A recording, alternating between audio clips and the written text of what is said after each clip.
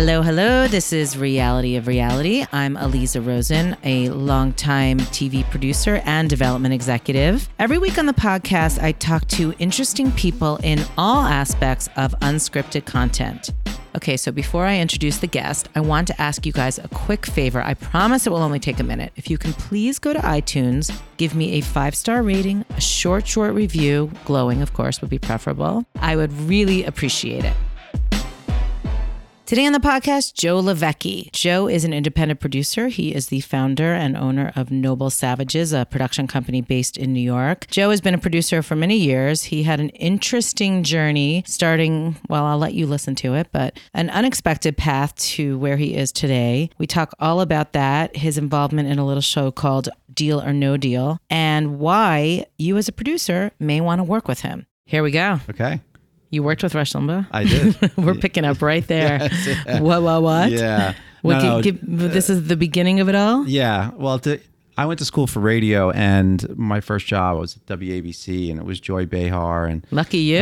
You got to the number one market. Rush Limbaugh and all these people. And I was a board engineer, and I was BORED. And so I quickly got out of that and then went into television. Oh my, wait, so you met Rush? Oh, yeah.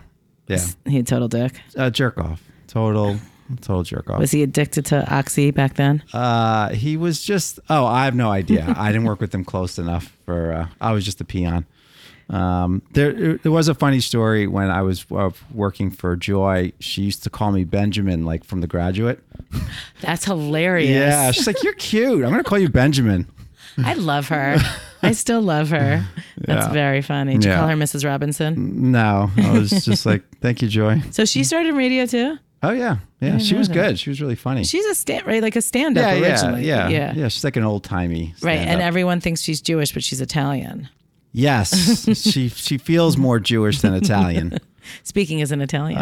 Yes. So did you think you wanted to go into radio? Was that your thing? No, I was, when I was a kid, I knew I wanted to do something with writing. And then, radio just sort of, I don't know. I like the vibe down there at the station. You could do what you want. People were cool. You don't have to do hair and makeup. Yeah. And, I was kind of a nerd. I was also in the TV department. I think I told you this. I went to school with Barry Posnick. And so at MGM. Yeah. For our listeners at home. Yes, exactly. So anyway, I did the TV stuff. I did the radio stuff. And, did you go to Emerson? No, I went to Hofstra. Hofstra, okay. Yeah. Long Island. And the TV department at Hofstra was a little precious. And at, the radio station, you could just do whatever, which was great. It's like the rebels went to the radio. Yeah, exactly. Like I was in Memphis, and I wandered into the Blues Foundation, started talking to the guy, and I was like, hey, do you know, because I was really into blues, I was like, are there any of the old guys left, who played with Robert Johnson and Blind Lemon Jefferson? He's like, oh yeah.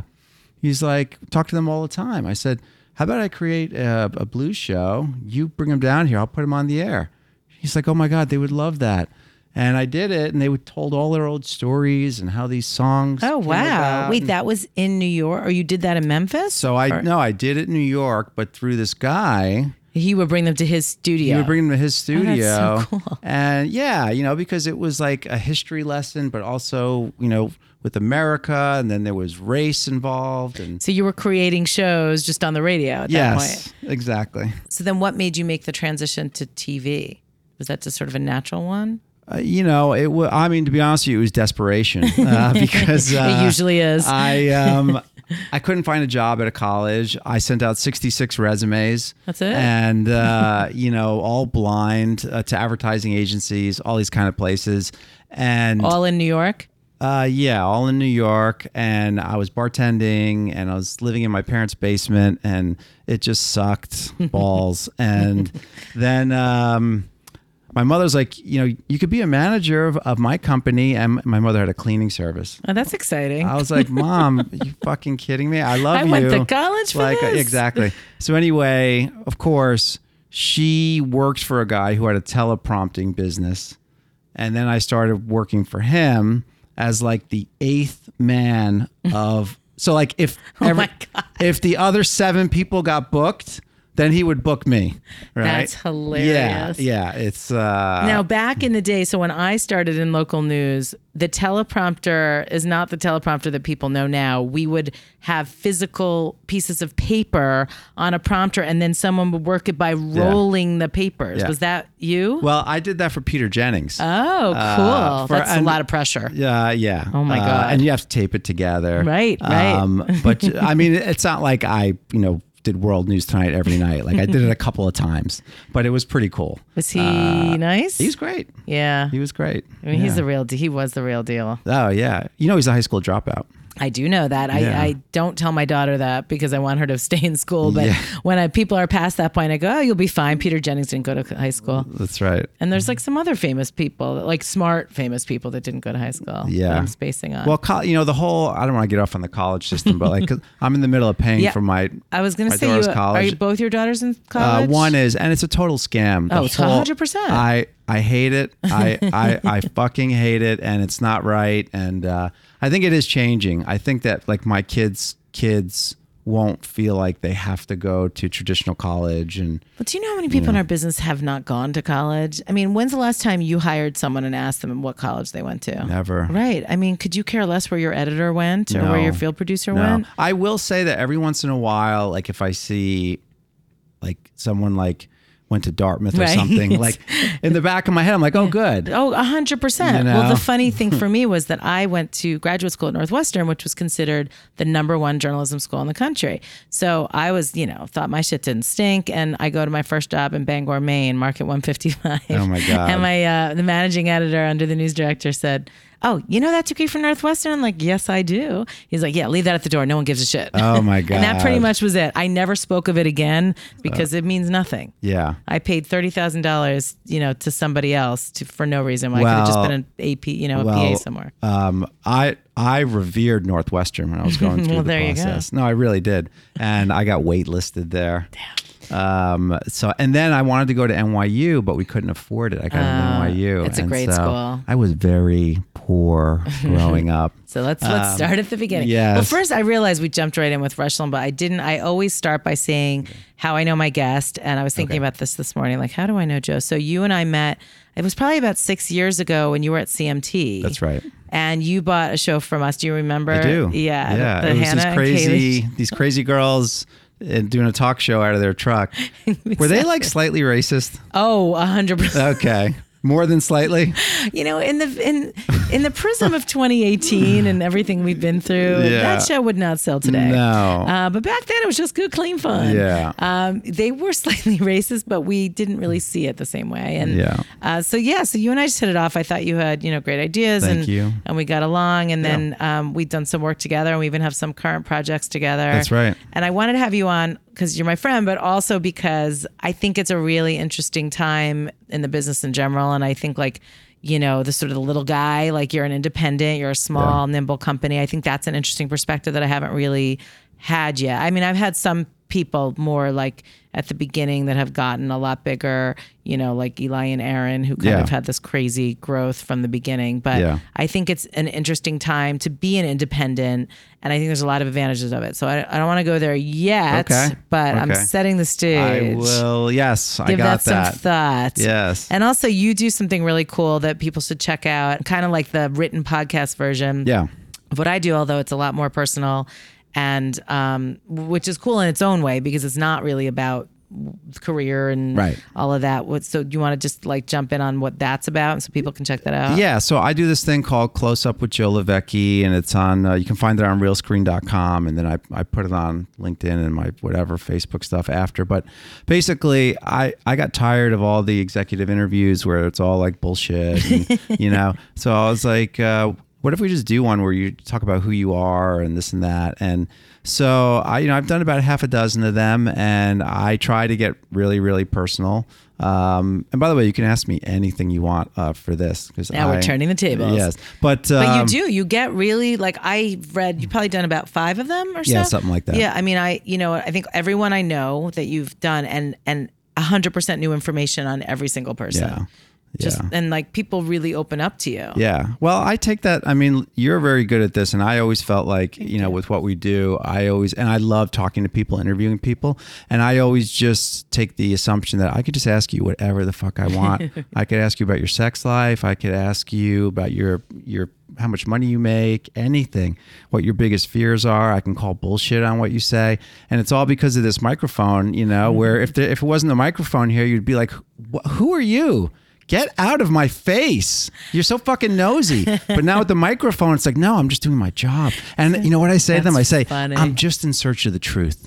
You're a searcher. It is true though, because when you it's interesting. when you really get to the truth, it's always the most interesting stuff. But you really do draw very personal, interesting, poignant stories out of people. Yeah. And I'm curious what your guests' reactions have been after you write it. For the most part, it's positive. Because I get so personal, and this is, I guess, like, a business, site. I never want to publish anything that someone's going to regret having said, so, and also they're all buyers, so you can't, and they're all buyers too, so,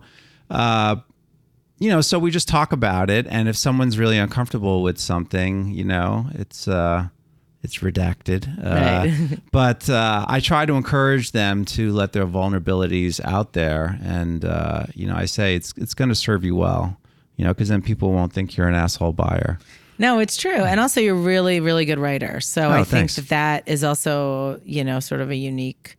I think you hear this all the time in our business. There's not a lot of writers. Right. It's a frustration, actually. Right. Just like, yes, it is. Like the English language just eludes. Yes. You can be a great field producer and not know how to put a sentence yes, together. It's gone the way of the Victrola. Exactly. So speaking of Victrola, back to the olden days. Okay, so you came up, I was looking at your bio today. You were doing like interstitials back in the day. Yeah. So you were kind of bouncing around, I guess, between news and... Talk about sort of the early days before you got into quote unquote reality. Oh yeah. So, I was kind of like, those dogs, they're like mutts. They're a little bit of everything. Yeah. That's kind of like my foundation. Like there's nothing sexy or cool or distinguished about it. I just wanted to be in this business. I would do anything. I did anything. My whole line was all out hustle anyone. And looking back, I really worked my ass off. And I worked on Good Morning America, where I did teleprompter and whatever they wanted me to do. And who were the anchors back then? Was it Diane and Charlie? Joan London and Charlie Gibson. Oh wow, okay. And so Joan, they would write the questions and then write the answers for her. From the pre-interviews. Charlie would just have the questions. Yeah, Charlie actually read the books. He's a smarty. So smart. Yeah. Did you watch him get his hair put on too? No, I didn't watch that. I did a piece on Diane Sawyer back when I was at Oxygen, and we were there at 4 a.m. with them getting ready, and I saw them literally put his hair on. That's really funny. I was like, whoa. Yeah, but that was great. I enjoyed that, and then I worked on Maury Povich for. Oh, you did? Yeah, oh, your dirty little secret. For 5 years, which was probably. Were you a producer? So I was doing teleprompter, and that was your thing. You were really good at that. That was my passion. If only you could find a good place for that. But the funny thing is, this is so much like my personality. Like they would, I was the prompter guy, and I would kind of rewrite the copy. That's hilarious. And then one day, and I was doing this for that is so you. like a month, and then nobody noticed. No one noticed. Executive producer's like, what? Wait, that's not what I wrote. I was like, yeah, I kind of cleaned it up a little. Oh, that's amazing. She's like, don't do that. Yeah, I was like, I've been doing that for like a month. Maury sounded better than ever. Yeah. Now, was that Who's Your Daddy, Maury, or was that before? No, it started out as a news show. It was like a real show. It was a real show. And then 4 months in, Paramount's like, fuck this. Right. Let's bring, Richard Simmons and, Maury did My 600-Pound Life before it was ahead of its time. All those shows, Sally, all those guys. Pretty amazing, right? They were really the precursor. Yeah. I don't know about prompter money, but talk show money back in the day. I remember I was up for a job at Montel. Yeah. And the money, I was like, it's good. My career could have gone a really different way had I taken that job. But that money, I was like, ooh, it was very tempting. Yeah. It's right. The money was good, crazy. and I liked working on a stage and, kind of Yeah. coming and going and stuff. But, I mean, after a certain point, you do feel kind of dirty. You're like, what the fuck am I doing? These people come in every day. I mean, now I'm doing a show on complexity science and scale theory, and I was doing, Bravo. but hey, it was how I got started, and it was how I kind of got into doing promos. By the way, Maury is a cool guy. Yeah, I've only heard the best things about He's a him. good Actually, guy. He's a good guy. Yeah, He's, and he and Connie still married. I mean, Yeah. What does that say? yeah, no, I Did you keep in touch? Yeah. That's nice. Not a lot, but I spoke to him a couple months ago, and every once in a while I have some kind of fakakta idea. I'll Right. throw it by him, and he's like, Levecki, all right, if you can get this going, I'm in. I love it. I feel like he would be up for anything. Yeah, he just likes to work, and Yeah. Connie, is it? Do you know Connie too? I met her, and it was a couple of parties with her. I can't say I know her though. When at the same time I was doing the Diane Sawyer, the other part of the show was Leslie Stahl, and Connie and Leslie go way back at CBS. Yeah. And I remember I saved back in the day with the voicemail, at work, I saved this voicemail forever from Connie. It will make me cry just thinking about it. Just so effusive, just how lovely the interview was, and how much, how great I was. I mean, it just she didn't even need to call me. Yeah. I saw she is someone special. That is really, really cool. I've always liked her. Yeah. All those CBS, Dan Rather, it's just good. Les Moonves. Oh yeah, yeah. All the best. Only the best. He's a gem. He's a real gem. Okay, so then, all right. So then, what happened after Maury? So after Maury, then I got a job at ABC, and I was At local ABC or the big ABC? For the network, Okay. and I was in their marketing team, doing stuff for them. I'll tell a story really quick, but it was kind of funny. So I was doing these off-air presentations and sizzle, whatever, I don't know. And this was back when companies would spend $150,000 on an off-air tape for a meeting in Phoenix. Wow. It was crazy. So I was doing one of those for ABC. And again, I was interviewing the head of marketing, and he was telling me his strategy. And I was saying, no, say it like this. And he goes, well, it's my strategy. I think I know what I'm saying. I said, you know what you're saying. You're just not saying it right. It's awesome. And I have to put it together. So I'm going to be up late in the edit room. So just say it like this. And he That's laughed. where your producer crown. That's where they brought in your producer crown. Yeah. Well, also, I didn't give a fuck. I was just and then we were walking down the hallway. He's like, I could use someone like you around here. Yeah. I'm like, why don't you hire me then? So anyway, then I got a call from Gray Advertising. And I knew that Gray was losing the ABC account, and so Gray. I didn't know what Gray called me in for. So Gray called me in, and Gary Logue's like, Joe, I'm really nervous about our ABC account, and I want you to help me put together something to help so we don't lose the account. Uh-oh. And I just said, you know what, I'm doing some stuff with them. It would be a conflict, and then I just ran out of there and. But you knew there was no saving the account. But I knew there was no saving. Yeah. Ouch. And then anyway, so I wound up getting a job at ABC, and I did that for a couple of years. And that's how I came to LA. And I did stuff for TGIF. TGIF for AB, that for ABC, campaign or whatever. Yeah. And I worked with Backstreet Boys and NSYNC and Spice Girls. So it was early aughts? It was or late 90s? Not even. It was the late 90s. Okay. I had the Backstreet Boys put on a whole I called up. I was like, come on, let's do a concert. They put on a whole concert that I cut down to 3 minutes. I love it. Anyway, so I got to do some fun, cool stuff. By the way, that should be the length of a Backstreet Boys concert. I think you did them justice. Yes. The best 3 minutes. Yeah. That's all you need. That's it. I was like, this is enough. So I was a marketing promo guy who, wanted to do shows, and I was there. It was during the time of Roseanne and Home Improvement, whatever, all that stuff. And then I got a job at NBC, and I was a vice president, creative director in the marketing group. And that's where I really learned a lot. I got to direct, I got to write, I ran a creative group. I had been a manager. I was kind of a shitty manager when I was young. I just, I worked really, really hard, and I expected everyone to do what I did. And, it took me some time to realize how to motivate people and how to get people to want to win for you. Mm-hmm. And what's the number one way? I just think, people want to be treated with kindness and respect. People want you to be direct, thorough, have your shit together. I always say managing expectations is the key to life, right? Because, too often, like, the communication in what we do is just, it's not enough.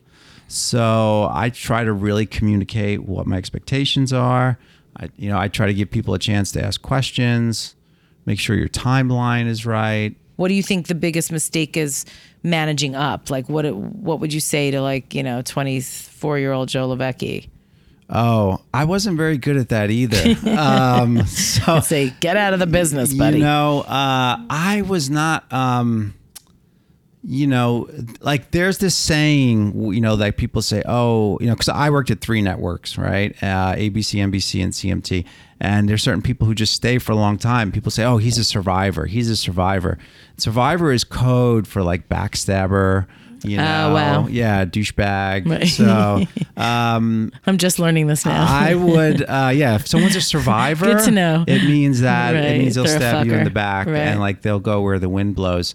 Wow. But that's a whole nother story. Why I was thinking about this on the way over here. Like, in a way, I give a lot of network executives a pass in that the system is not really set up for anyone like to be a good person and good executive.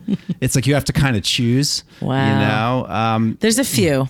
But they're few and far between. There are a few, but I've named them before on the podcast. Yeah, no, they know who they are. Yeah, but it's very hard. I agree. No, because if you know them outside of their job, you like them as the person. Yeah. But if you know them as the exec, a lot of times you don't like them as the exec. Yeah. Or you. Well, people who like really like Gina McCarthy to me is like one of the gems. Like, love her.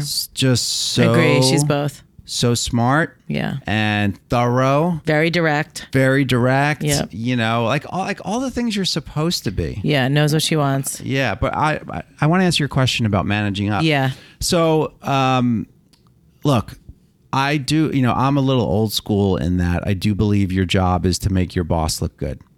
So you never, like Icarus, you never want to fly too close to the flame and get burned by the sun. So you do stuff to make your boss look good. You try to stay one step ahead of what you think he's going to ask you for. Yes. That's a really big one. Anticipating needs. Yeah, anticipating needs, and you want to communicate that you really do care, and you just want to be there to help make what he's doing better, or she Yes, absolutely. And then also, like, here's a good one, right? That a lot of times people will, like, people who do want to please and who are hard workers, which is a great trait, but they'll say to their boss, what can I do, and that's a place where I think really what you need is you need to be clear with what your boss wants from you. If you don't know that, you need to ask, like, clearly. Mm-hmm. And then you kind of need to go do that. Yeah. And instead of saying, stop asking. Yeah. And then just come back and say, hey, I did X. Hey, I did Y.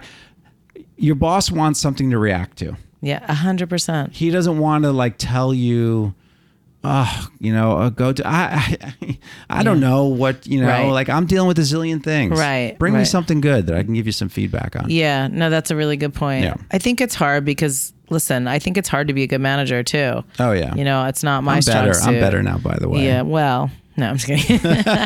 A little. I still screw up. You're very direct though, which I appreciate. I definitely feel like a New York kinship with you in terms of how you communicate, and I'm pretty direct too. Yeah. So I think we work well on that level. Yeah. Like, just cut through the bullshit. Yeah, who has time? Yeah, it's just a waste. It's a waste of time. Yeah. Okay, so then And then you got into some overall deals. Yeah. So I was in a bunch of overall explain what those deals. are to the uninformed. They're basically like indentured servitude. I was not expecting you to say that. Yeah. That's hilarious. So anyway, so you know, when you're young and like someone's like, yeah, you're gonna be, and by the way, I was blessed, blah blah blah blah blah. I really was. Like, they pay you a lot of money to sit in a room and come up with ideas.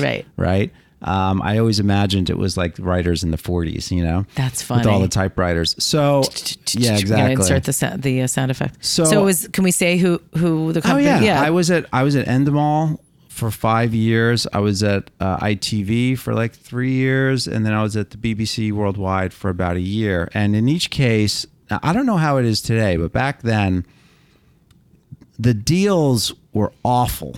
They were terrible. Like, they would just, and that's why I say it was indentured servitude. And you would have your rate, right? Which is like, oh, if I sell a network show, I make $20,000 an episode, which sounds great.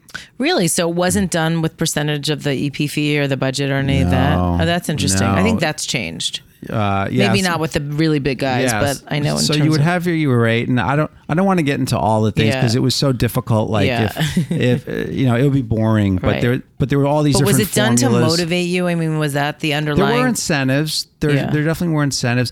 You know what it was? It was they parsed out intellectual property in such a way that you were actually competing with your employer. So like, they had people who worked for them, and if those employees created a big hit show, they didn't have to pay anything out. I was an outside producer. If I created the same show, I got like, you know, a certain back end or whatever. It's so confusing. And it was, right? Well, beyond confusing, to me, it was just stupid. It was like... Well, what I mean is, like, how do you know... I guess when I think of confusing, I think of, you know, I always wondered, like, at the All3Medias of the world, you know, when something comes in through the agents and you've got 16 different little shops under this one umbrella. Yeah. And they're all developing the same stuff. Yeah. Like, that's the confusion to me. Yeah. Like, who figures out who's doing what? Yeah. And then you're all competing against each other, but you're all working for the same person? Yes. Right? It seems like a shit show. Yeah, it's a little bit kind of like... And they always say, oh, it just works out. Yeah, well, because there's really no way to police it. So it is, I guess it's survival of the fittest. You're all going to compete, and whoever wins. And did you have any, what were your greatest successes out of those 3 overalls that you can point to that you're really proud of? Let's see. You know, I did do a bunch of stuff for... I did almost exclusively stuff for broadcast networks, and I guess what was cool was I created everything I did except for like 2 things. So that I liked. I never really had my big hit, to be honest with you. Well, you were involved with Deal or No Deal, right? I was, but that's a whole other story. Oh, come on. I mean, the story, you know, Mark Itkin told the story on some panel once, but the story is very, very... He's an agent. Yeah. The story is very simple. And actually part of the story is, again, my naivete, I kind of fucked it up for myself in that I had just started Endemol, and they gave me the format. They said, where did it come from? I don't know if it was, well, I don't know if John DeMol created or Dick Derick. I don't know. But anyway, one of those. But it was in America. It wasn't like in another country first. No. It was, and Deal or No Deal had like 8 games. And the thing with the suitcases was one of them. But it was #1 in like 37 countries. And they said, can you figure this out? And so I said to my agent, hey, if I figure this out, should this like be something that I should get like a little piece of, right? Like, because I'm, adding to it. And he said yes. The worst advice in history, because I would say to anyone listening, if someone gives you a format, it's a format. Someone else created it. Right. Just because you adapt it, you don't own it. Don't try to own it. Yeah. Move on. Just be grateful for the opportunity. Right. Put it on your resume. So anyway, I was giving in, and like I was telling Endemol, like, yeah, I should get a little piece of this and this and that. And they're like, I don't know. And then Scott St. John got a first look there, like right after me, and he had done some game stuff, and then they came and like, you know what? Don't worry about that one. And then they gave it to Scott. Oh wow. Yeah, and then the funny thing, and Scott and I were friends for like 10 years before that, so I've known him forever. He's a good guy, odd, but but a very good guy. And anyway, I don't know. Did he end up being the showrunner for? He ended up being the showrunner, and the funny thing is when the show sold to ABC, they did 6 episodes, and they wouldn't approve Scott on his own.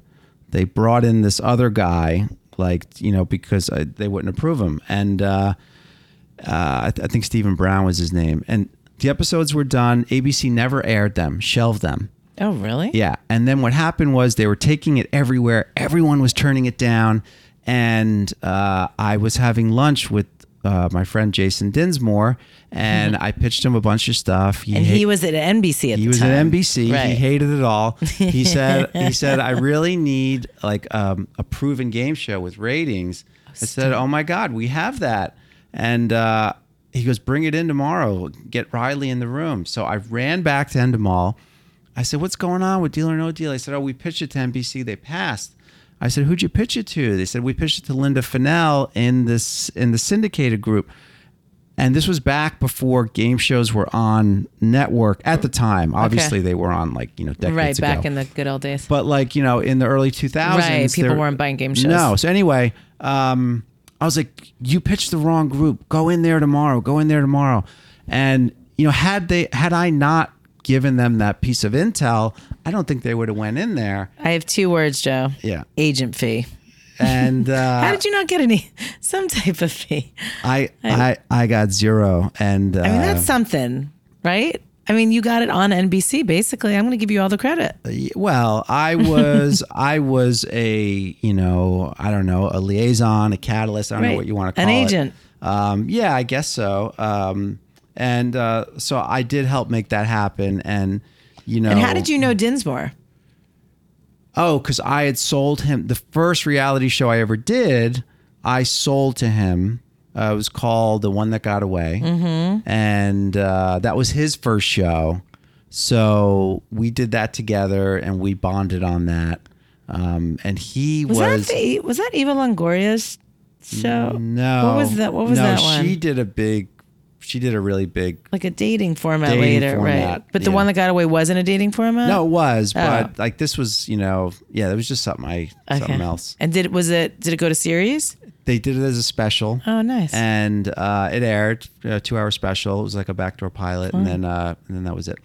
Okay, so that relationship ended up coming full circle because then he hired you later at CMT. Yeah, but I would say this, just to close the loop on the Deal or No Deal thing, is that... there was a piece of me who was like, gosh, I wish I got like $1,000 an episode or something, or like, hey, here's a little something or whatever. But then there's this other piece of me, and then I will tell you what I did get is that Eugene Young, who I love. That's the second time he's come up in the last 2 days, and someone said great. You have to get him on the podcast. Oh, you Who do. just told? I wrote it down on my phone. No, you have to. Oh, I know who told me. Ryan. Do you know Ryan O'Dowd at BBC? No. He goes, you have to have Eugene Young on the podcast. He's insane. He's totally out of his mind insane. So anyway, that's so funny. What I got from doing that Deal or No Deal thing was I got good karma, and Eugene really was looking out for me. And, there was like a moment early in my run at Endemol where I wasn't sure if I was going to get renewed or not, and he really went to bat for me and helped me. And basically I went from like 10 months there and not sure what was going to happen. Then I was there for 5 years, and you had to earn your meal all the time. It was hard. But you mean you had to come up with a certain amount of shows that sold, like there was which is the way it should be. But right. But I guess my point is that Yes, I do believe that there should be some sort of transactional payment, like when you do stuff like we have a couple of things like that going, which, and by the way, I'm so grateful to you because you've been so helpful with a lot of my projects, and I want them to go so I can write you that check. But I will say in some other instances, it's okay to do certain things for the karma points. Totally. And also you have to weigh it. Like if you're making a phone call, if you do, right. Like it pisses me off. People are like, really, you want money for me to give you an email address? Or you know what I'm saying? Like in terms of like, you have to earn the bucks. Yeah. I mean, that to me, making that relationship that you did to NBC, that's a huge deal. Yeah, I guess. Yeah, well, just because it resulted in I mean, like, I guess it's all hindsight, but like, had it not gone anywhere, then it wouldn't have been a big deal. But this is what I mean about the karma of it all, right? So Eugene helped me out, and I wound up staying there. And then all these years later, Jason Dinsmore, who I guess indirectly I really helped his career because yes, you did. Deal or No Deal was very good for him, and so he called me to come work at CMT, and I got to think that there was some goodwill, with that. So, sometimes when I do a favor for someone and someone says I owe you one, I just say I don't keep score. You don't, and I can say from experience because you and I talk a lot and just kind of share intel, and hey, just got out from this meeting. This network's looking for this, or I heard this person's. You are very gracious that way, and I really, I mean, I have to say and I've told you this, you are one of the few people that I actually trust. Oh, thanks. Like for real in the business, and I know won't screw me, and I know that I can, sort of have a safe place to talk about things with, and that goes a long way because, as much as you are a hustler and you are in it, oh, for sure. You're trying to make a business and you're, feed your kids and all that stuff. Some people that puts them into that mode where, they don't want to help anybody else because they just are out for themselves, and you're just not like that. No, and I think that's a real stupid way to. It is, but it's common to sort of walk through life, and I really also believe to any of the liars and idiots out there who are you listening? Yeah, who are listening. Eventually the truth will always reveal itself at some point. So you could either tell it in the beginning or it's going to be told at some point. And I really do believe if you build a career based on just sort of like having a bad moral compass and really being sort of out for yourself and kind of screwing other people, that I've seen the mighty fall. Yeah, I mean, look, we were joking about it earlier, but I mean, in the most profound way, look at Les Moonves, look at Harvey Weinstein. I mean, these were the biggest person in TV, biggest person in film. I mean, the chickens, it took a long ass time, but they did come home to roost, and a lot of damage along the way. Yeah. Okay, so jumping to CMT. So was that? Do we have to talk about CMT? Really? Should we just not even? No, we can. No, we was can. it 2-3 years? I was there like 2.5 years. Yeah. Yeah. And I mean, it was obviously like a departure from the stuff that you have been doing. Yeah. Because it was such a specific brand and not really your brand. Right. But you thought it would be a cool opportunity? So basically what happened was I was at ITV and working for my really good friend and Paul Buccieri. Incredible guy, Paul Buccieri. Now runs A&E. And unbeknownst to him, because I didn't tell him, but there was a lot of shit going on there that like I wasn't really like down with the way that my shows are being produced and stuff. But I never told him because I was just dealing with the people, the production people. And so like you would come up with the ideas and then it would get greenlit and would get passed off to production and they were screwing them up essentially? Yeah, I mean, in your view. It's not fair to say it that way. It's not that they were screwing them up, but that they would kind of take control of them. And then it wasn't really that collaborative all the time. Got it. And sometimes they had like a heavy will on things. But what happened a couple of times in a row is things would get fucked up, and then they would ask me to come back in and to clean up the mess. Yeah, and fix it. So was that in LA? That I was in New York. Okay. So anyway, so like that happened like a bunch of times, and then I was like, I can't do this anymore. So I asked if I could get out of my deal, and they were gracious enough to say yes.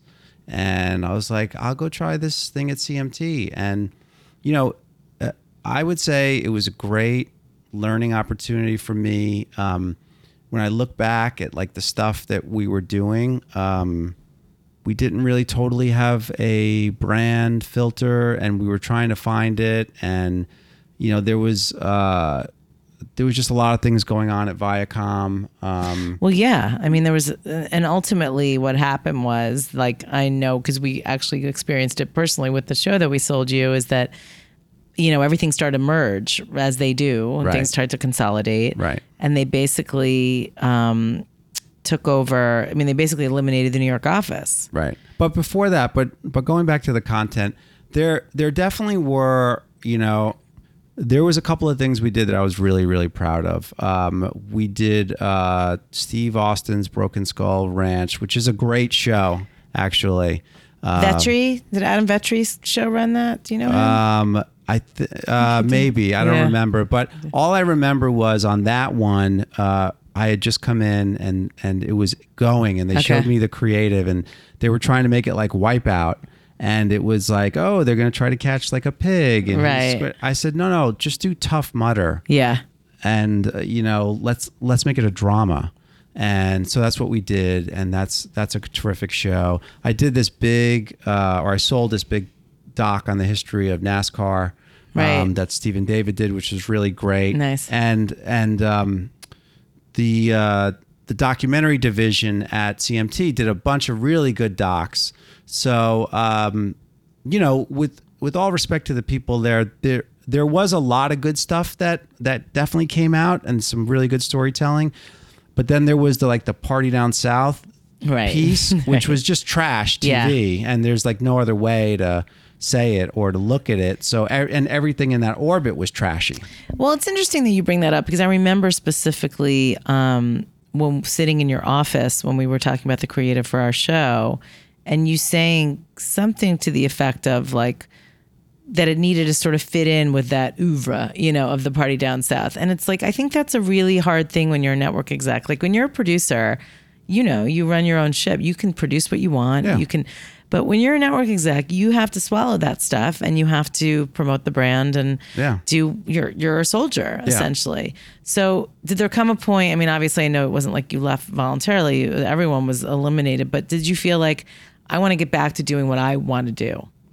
And like that leads us to Noble Savages. Yeah. So, well, definitely. So I got laid off, and in fairness though, to correct, everybody did in New York. Like it wasn't like, you know, your boss, like in New York State, like there was no one left. No, we literally were like, Jason Dinsmore called us. We're like, well, who do we talk to now? Yeah. All our friends have left. No, it was like Jonestown, right? It was. Yeah. We were all gone. You're like dead on your office floor. Where's Joe? And you're like making like tomato pasta or whatever. I have to tell you, it was hard for me. It wasn't, maybe my ego was bruised a little bit, but not even my ego, because I don't have a big ego. I think I was just like, I don't know, like it's a weird feeling. It's the only time in my career something like that has happened. I know, but see, now looking back, isn't it the best? Oh my God. I mean, if I say all I want in my lifetime is to get a job I can get laid off from and get a severance. Well, I had the longest. Right. See, I just get so jealous of these situations. I had the longest, most generous severance. See, what's so bad? I'm not bragging. It sounds like a brag. It's a humble brag. Okay. Well, if it sounds like a brag, just know that I was like in the fetal position at the beginning. You were depressed of it. But rich. I was depressed, but I had money coming in, and then it took a while for me to get my head on straight again, and then I started developing, and I wound up starting to sell a couple of things, and I remembered like, oh yeah, like this is kind of what I like, right? You know, getting into the creative, not being sort of stuck in the machinations of trying to be part of a network. Yeah. And, you know, it is a certain skill set being able to, you know, work on a distribution platform and work with producers and do it well. Like, I don't know Michael Wright, but people talk about how great he is at it. And he runs Epix now. I know like he's kind of revered over there. Mm-hmm. I've heard great things about him too, but I've never met him. But anyway, Yeah, so I started Noble Savages, and it's really been great. It's it's been great in the sense of I was fortunate. I have a deal over at A&E, so that definitely makes it a lot less stressful.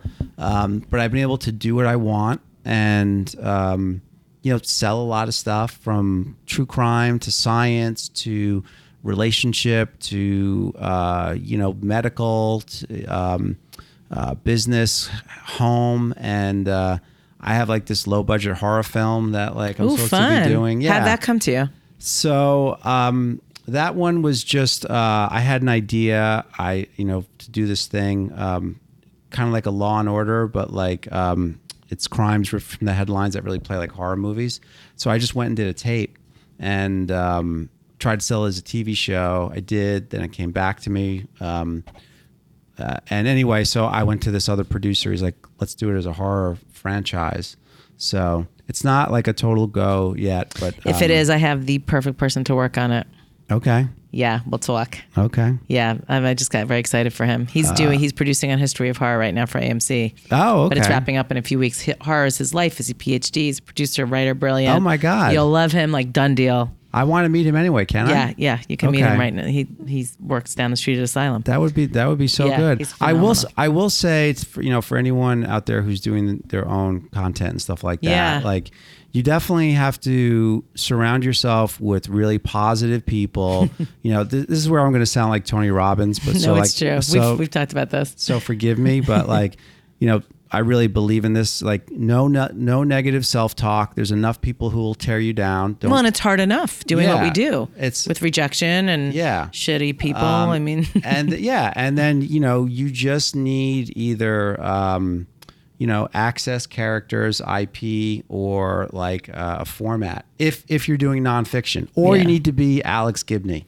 No, it's true. Any of those five, and then you could just and if it's good, you will get work. Otherwise, like you're just not going to sell an idea. Yeah.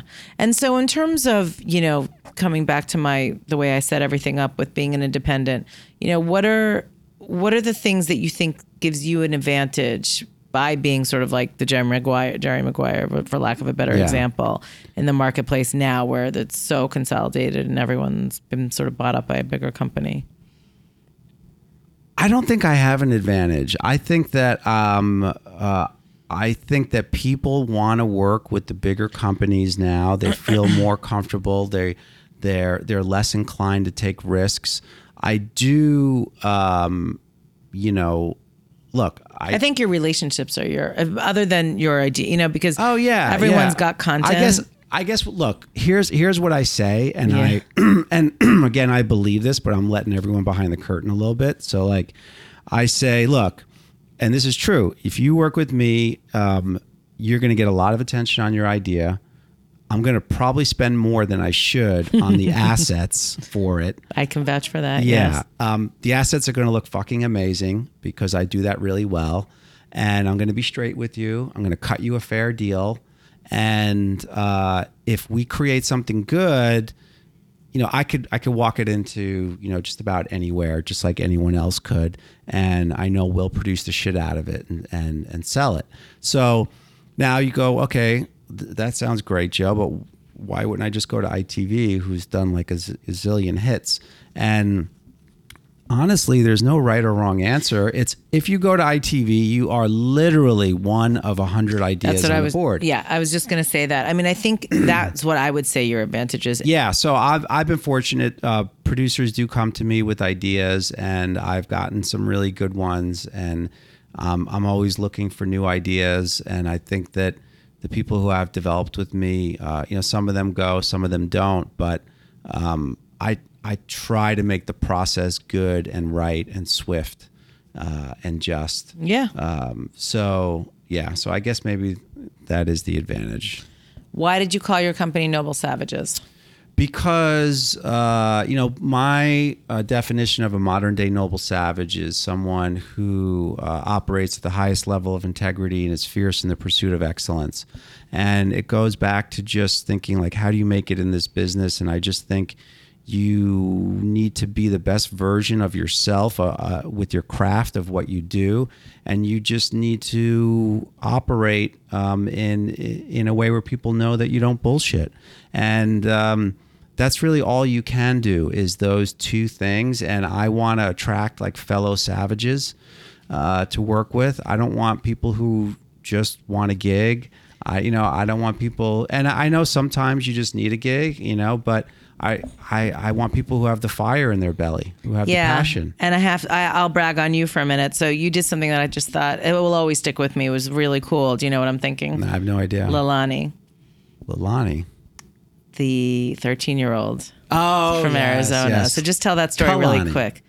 Sorry, I got her name right. I went to high school with a Leilani. Oh, all right. Right. Anyway, so there was this awesome 13-year-old girl who went through something that wasn't so awesome. She was being bullied by a bunch of kids at school, and she went and she did a video, and she put all these Post-its on her of all like the shitty names people are calling her, and she put it online, and she was very vulnerable, and she exposed herself, and she was crying in the video and saying how she felt, and the video, it was truly brave thing to do, unbelievably brave. And I watched it and I really felt for this girl, but then I also said, wow, it's pretty creative what she did there. Well, it went viral. I mean, she got tons of hits. Yeah, so it went viral. And so I tracked down a family member through Facebook and told him, about my company. And I was like, this little girl, Kalani, is a Noble Savages, and this is my company. And so anyway, I got to know her mom, and I hired her as a intern for the company, and you worked with her. I love this girl. Your instincts were spot on with her. So smart, so poised, so lovely. Like, she is going places. Yeah. So, you and I got a chance to mentor her, and what I really wanted was, she was getting a lot of, you're brave, you're this, which she is, and she's awesome, and she's incredible. And what I wanted to give her was, you're all those things, but you're pretty talented and creative. And you know what? All those people who were bullying you, they're not like being called up by, big production companies and given jobs and or money. Melania Trump. She was like she was the star of the Be Best campaign. Yeah. And that's, but that's a great, like I always say, why not me? Why not now? And, I say that to myself almost every day. And I think that whatever it is you want to do, you can get there. And she's a good example of that. Don't let her get away. You hire her right out of high school. I know you draft her. It's like the NBA. I know it. When I do my things, I always ask people about their parents. And like, that's when they get like wistful and they start to cry. I asked them about their parents. I asked them about growing up. And you know what I'm finding is a common theme? A lot of people I've interviewed have been bullied. And it's really was like a major factor in their lives. That's so interesting, because I always say that I didn't overcome enough hardship that didn't fool me. Like, you see all the, the super successful comedians and actors, and they've had the worst childhood. I'm like, we needed more adversity. Maybe I'd be like even more successful. I had kind Did you of have a good childhood? I had kind of a shitty childhood. There you go. It was great in a lot of ways, like a big Italian family and a lot of love, and but we had to be scrappy, and I was fortunate that my mom was she really made me the man that I am today. And is she still alive? Still alive. Do you talk every day? And we talk like every other day or something like that. And she just was, she started her own company. She was an entrepreneur. Right, the cleaning company. Yeah. What does she think you do? Like, does she get what? Because my parents still don't really get what really. I do. Yeah. She's just like, you're a producer. Why don't you go write a book? My mother-in-law, my husband's mother, still thinks I work for Comcast. Like, my old company did work for Comcast, and she's like, well, at Comcast. I'm like, I don't work for Comcast. You know what's funny? I never did. You know what I like about family? Like, when they, if they see one of my things or something like that, when they say, oh yeah, I saw that thing, I liked it. Like, surprise, shock, right? It's like, I was like, does that mean you expecting to be bored or to not like? Oh yeah. Well, back in the day, like when I produced at VH1, like there was some bottom of the barrel. You know, my parents would be like so embarrassed to even be my parents. Yeah. I'm like, hey, Rockin' Porn is premiering Thursday. They're like, oh, we don't know you.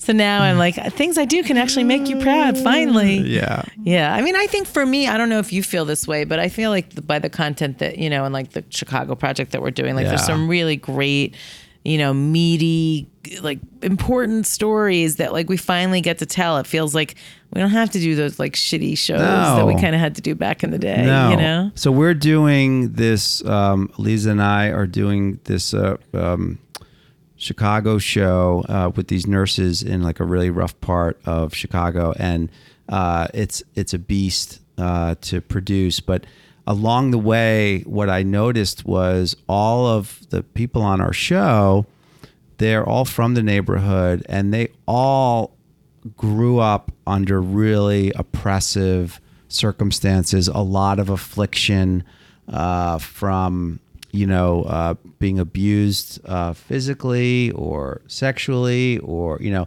a lot of them had kids very young, single parent households. And here's the really interesting part is that, and they're all people of faith and they all work there and they really look at it as a blessing to take care of the community. And the people who come in don't really have a lot. And but what I came to realize doing this show is that the nurses need to do it. They need the hospital as much as the hospital needs them. Perfectly said. And I want to make a larger point, and then we'll wrap up about that show in particular, because that was a baby of Michael Weber, who's a producer in Chicago, and it's a long story. But anyway, so that's just a testament. Like, she had that show for 2 years before we kind of got it up and running. And so that's like, hold on to that baby that, you know, you think is dead. It's not dead. Yeah. I mean, sometimes it really is, but sometimes it's not. The good ones aren't. Yeah. And the other thing that I'll say about that show is like, everyone's trying to figure out, like, how many times have you been pitched, you know, a sex trafficking show? It's like, nobody can crack the sex trafficking of it all. You know, and I thought I almost did a few weeks ago and I didn't. But my point is with this, it's like, crime and urban neighborhoods. I mean, is there anything more depressing than like what's going on in, you know, like a place like Chicago? So it's like, who wants to see that show? But what we found, right, is the hope and the characters and like the Grey's Anatomy in the face of like the most depressing shit you'll ever see.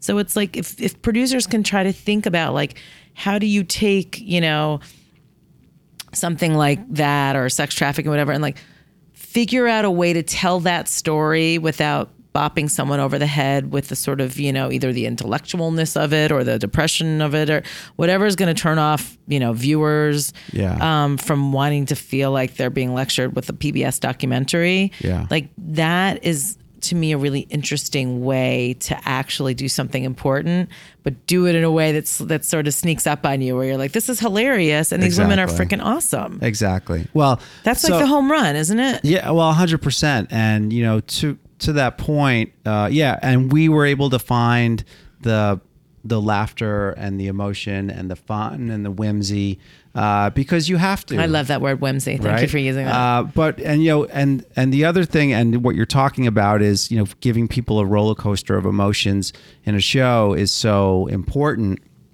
And I always tell my people when they're going in a field, I always say, laugh, cry, scream, kiss.